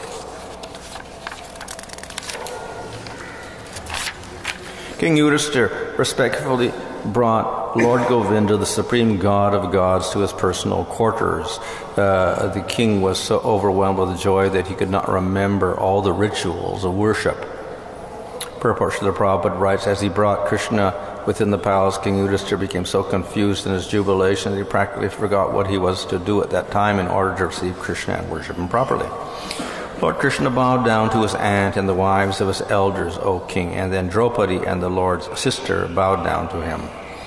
Srila Prabhupada writes, Lord Krishna delightfully offered his respectful obeisances to Kunti and the elder ladies of the palace. His younger sister Subhadra was also standing there with Draupadi, and both offered their respectful obeisances under the lotus feet of the Lord. Encouraged by his mother-in-law, Draupadi worshipped all of Lord Krishna's wives, including Rukmini, Satyabhama, Bhadra, Shambhavati, Kalandi, Mitravinda, the descendant of Shibi, the chaste Nagna, Jiti, and the other queens of the Lord who were present. Draupadi honored them all with such gifts as clothing, flower garlands, and jewelry.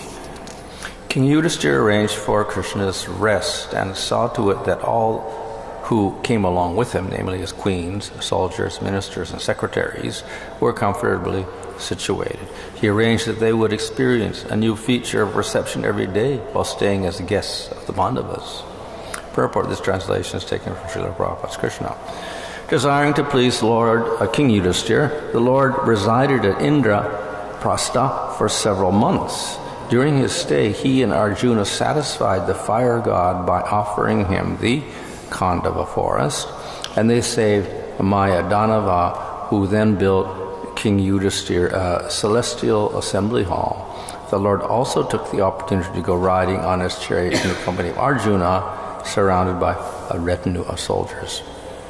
Purport, Srila Prabhupada writes in Krishna, it was during this time that Lord Sri Krishna, with the help of Arjuna, for the satisfaction of the fire god Agni, allowed Agni to devour the Khandava forest. During the forest fire, Krishna saved the demon Mayasura, who was hiding in the forest. Upon being saved, Mayasura felt obliged to the Pandavas and Lord Krishna, and he constructed a wonderful assembly house within the city of Hastinapur. Should be Indraprastha. In this way, Lord Krishna, in order to please King Yudhisthira, remained in the city of Hastinapur for several months. During his stay, he enjoyed strolling here and there. He used to drive on chariots along with Arjuna, and many warriors and soldiers used to follow them. Thus end the purports of the humble servants of His Divine Grace A.C. Bhaktivedanta Swami Prabhupada to the 10th canto, the 71st chapter of Srimad Bhagavatham, entitled, The Lord Travels to Indraprastha. So this is all just narrative describing how Krishna went from Dwarka to Indraprastha. And the whole point is to show the great celebration that took place as they journeyed. Of course, they went by, as I mentioned here, various vehicles and palanquins and animals used as vehicles, etc., and soldiers walking, etc., along with music and other things. And eventually they arrived at the city of the Pandavas, where they were welcomed very nicely. And of course it's described how Yudhisthira and the other Pandavas had been feeling separation, and then when Krishna came they became overjoyed. And in relation to that, there's this comparison of how the senses rush towards the pranas. So in the same way, the Pandavas rush towards Krishna, who is like their very life and soul. So this expresses the spontaneous attachment that the Pandavas had for Krishna. So though it mentions that King Yudhisthira forgot about the contamination of material existence, etc., this is just obviously figurative, because he's actually an eternal associate of the Lord. But it's there to express his great joy on seeing the Lord and his experience of happiness and purity, etc., on seeing Krishna. So like the Pandavas, then we see all of the inhabitants of the city also experience similar joy. And we see in other places also when Lord Krishna went out to journey from one place to the other, then at the various cities, people would see him and welcome him and feel overjoyed. So in this way, a lot of different people got the opportunity to meet Krishna. They couldn't associate with him intimately, but at least they got to see him and perhaps associate with others who were his associates. So there was some sort of association of these people. Nevertheless, the main personalities got direct association with the Lord. So therefore that is described here. That is the Pandavas and Draupadi and the elders of the dynasty. So when Krishna appears within this material world, of course he associates intimately with his eternal associates, or with sadhana siddhas who were with him at that time in Vrindavan and Mathura and Dwarka. So that's, let's say, their qualification is there, so that's why the Lord associates with them in such a way.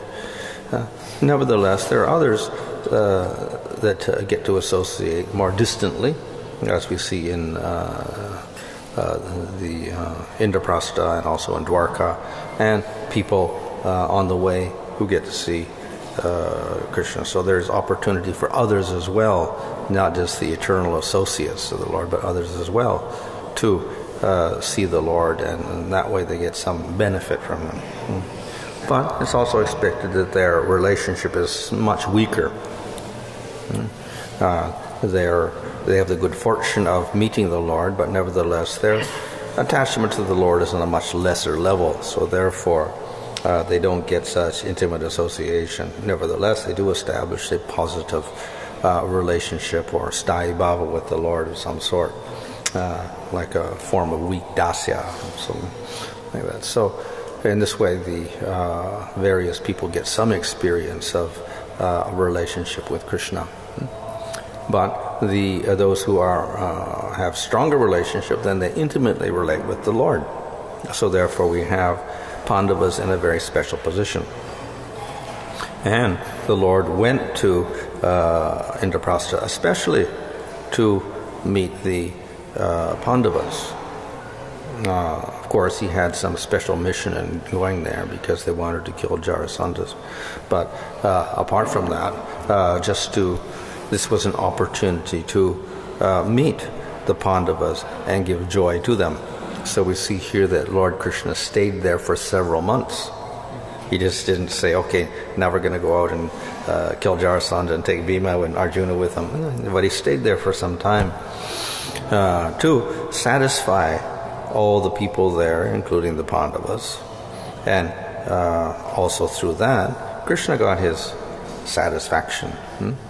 It also mentions here how they arranged every day that everyone would have some different types of amusements and diversions, etc. So the Pandavas were very careful to arrange for everyone so that they were continually occupied in different ways and became blissful. So in this way, Krishna is attached to his devotees, and in this way he went there personally. Though it took some time, they had this huge caravan of people going, etc. So some endeavor was involved, yet Krishna did this to meet his great devotees. And then he stayed there with them.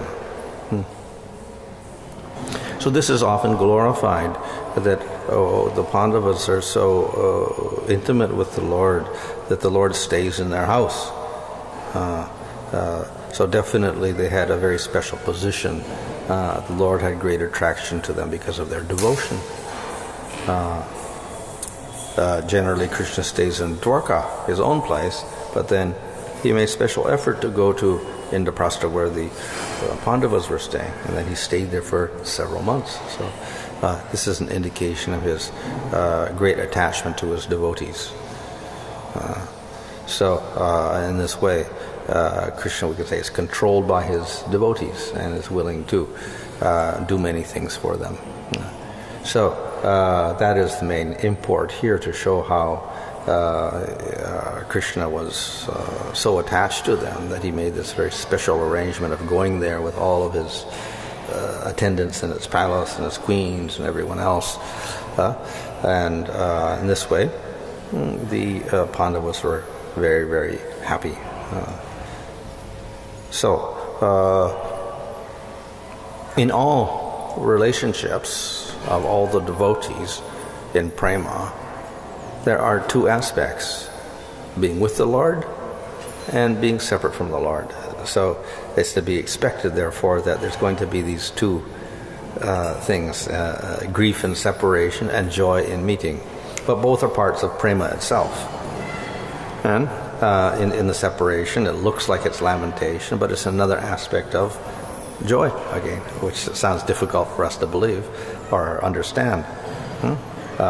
But it is actually part of prema itself and part of the highest happiness.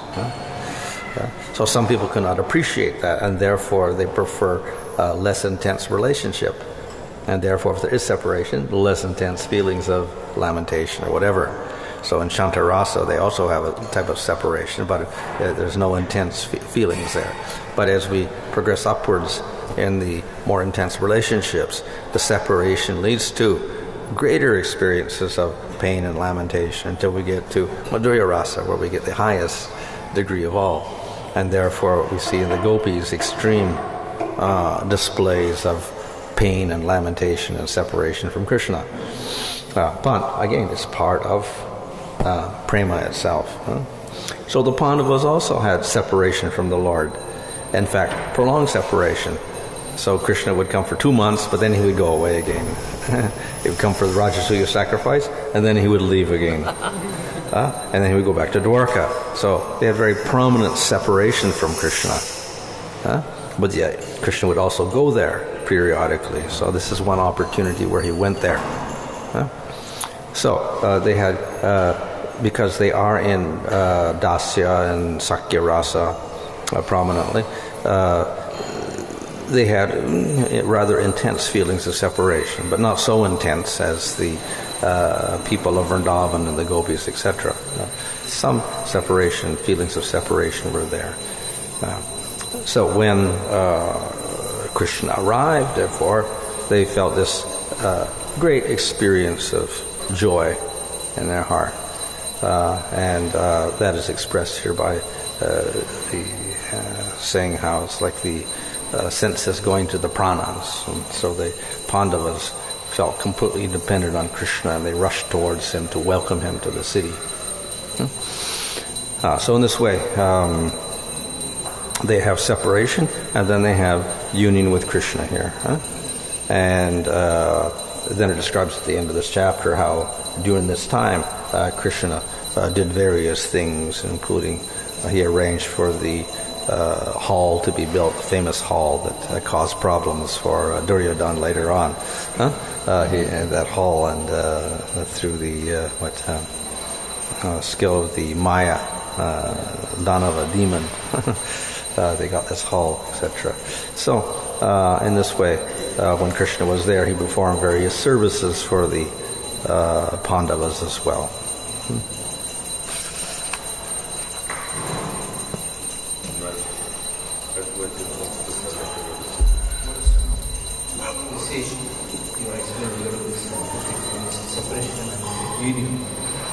So, when someone is separation, he feels there's a lot of presence every time.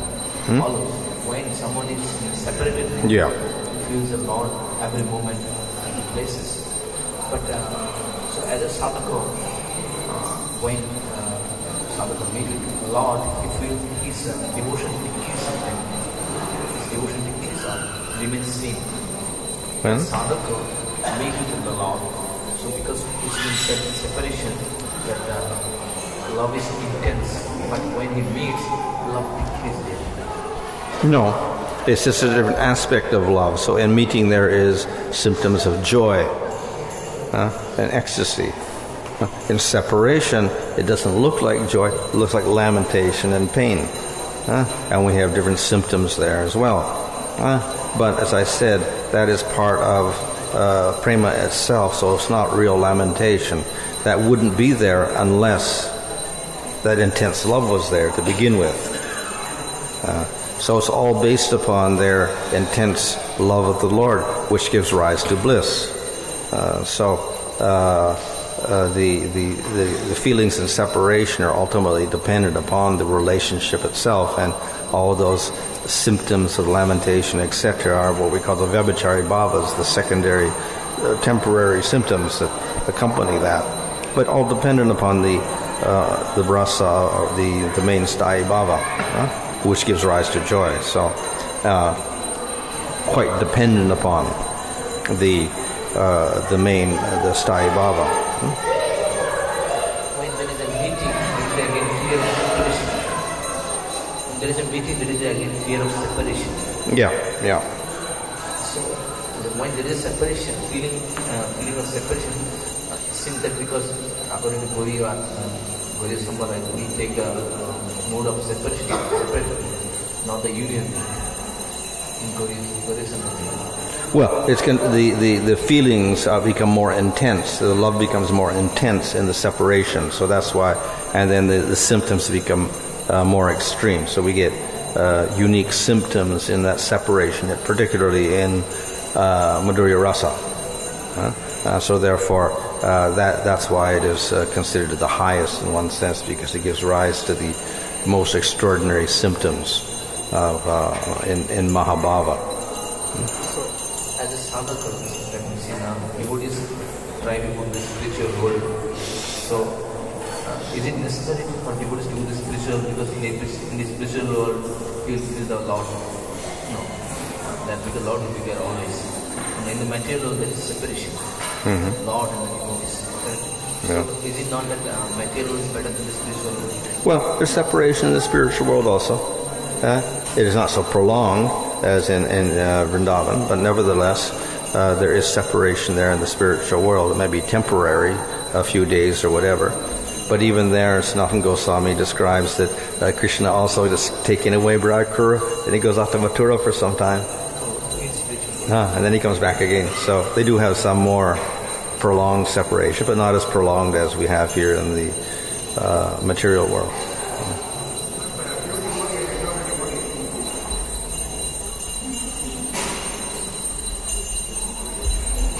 Lord is in front of him or separated. For a pure devotee, he'll always be conscious of the Lord. He will not have any hankering.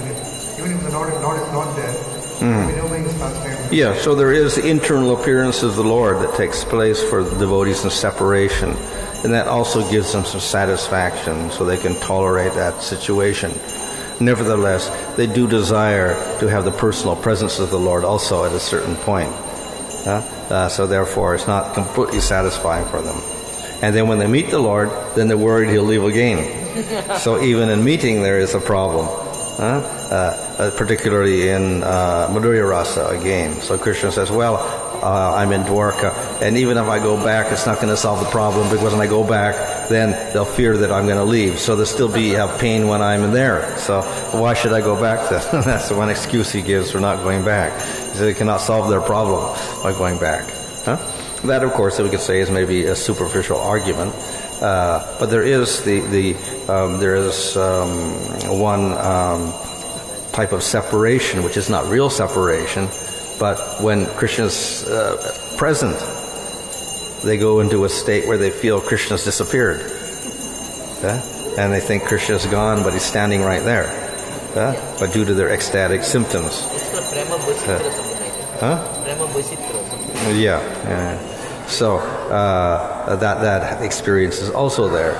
So, but nevertheless, as I said, all of these experiences of separation are actually part of prema, and they give variety to it. You see the contrast in Vrindavan, Lord, when he was a Dasa trader, he separates from them.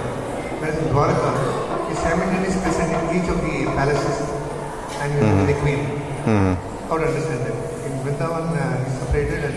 Well, of course, that's a different, it's Madhurya Rasa, but it's also married. But he does leave sometimes. He does go away, and then he comes back again. So when he comes back, there's a description in the first canto how they welcome him back to Dwarka when he comes there. They're in separation, he comes back. So they have some sort of separation also. What about this? There is no explanation regarding this. 16,000 wives are coming to Indraprastha. This explanation. Only some of the wives are coming. Not the 16,000 wives are coming. Yeah. So that means there is separation. I suppose so. But did he actually rescue them yet at this time? The 16,000 queens are all married to all of them, I think, at this time? Okay. No, not yet. Because by the time we have grandchildren also. But already finished this, correct? Chapter finished already.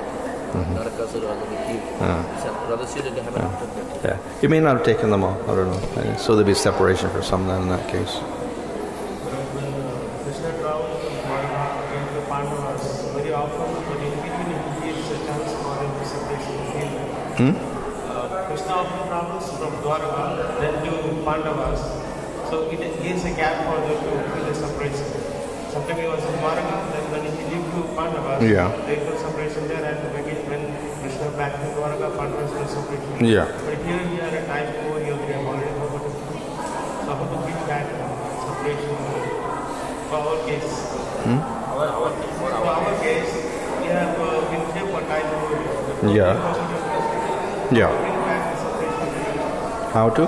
Bring back the separation. Kill the separation. Bring back separation. Kill the separation from the Lord.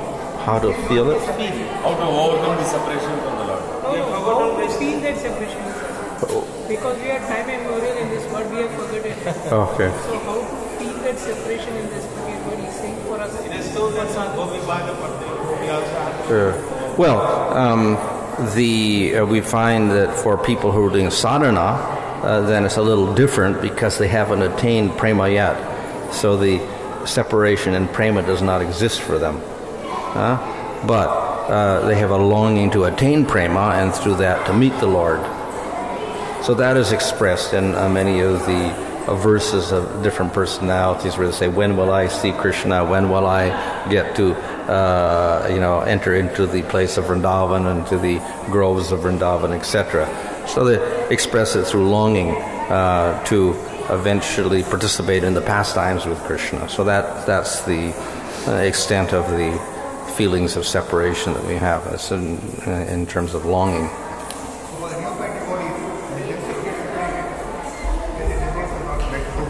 Huh? The neophyte devotees, they separated themselves and the desires are not fulfilled by the Lord. Yeah. It's opposite. Yeah. Well, of course, you can't feel separation unless you have attachment already. So the less attachment, obviously, the less separation you're going to feel. The more attached you become, then the more you feel that. So therefore, the advanced devotees, they express themselves in this way, a longing to attain the Lord, whereas initial neophytes or devotees at the beginning of practice won't have such feelings. What I meant was like, neophyte devotees, they give up the Lord's association because Lord is not giving me what I asked Him. Yeah, well, they obviously don't have much of an attachment to the Lord already, so they can be discarded, due to material frustrations or whatnot.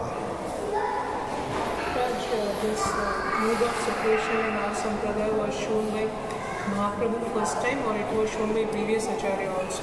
No, we get that with Madhavendra Puri and whatever like that. He showed that mood also. Or we find Jayadev Goswami also expresses that mood of separation. Yeah, it's automatically there, but it becomes more prominent, we can say, or glorified in Chaitanya Mahaprabhu's sampradaya. Sri Sampradaya, Bhagavatham, Lord Vishnu is below, and he is up. Tirumala Tirupati. They separate. Also. Did Narada have that viraha? Did Narada experience that viraha? Well, it's expressed in all relationships, but it's less intense than in Madhurya Rasa. That's all.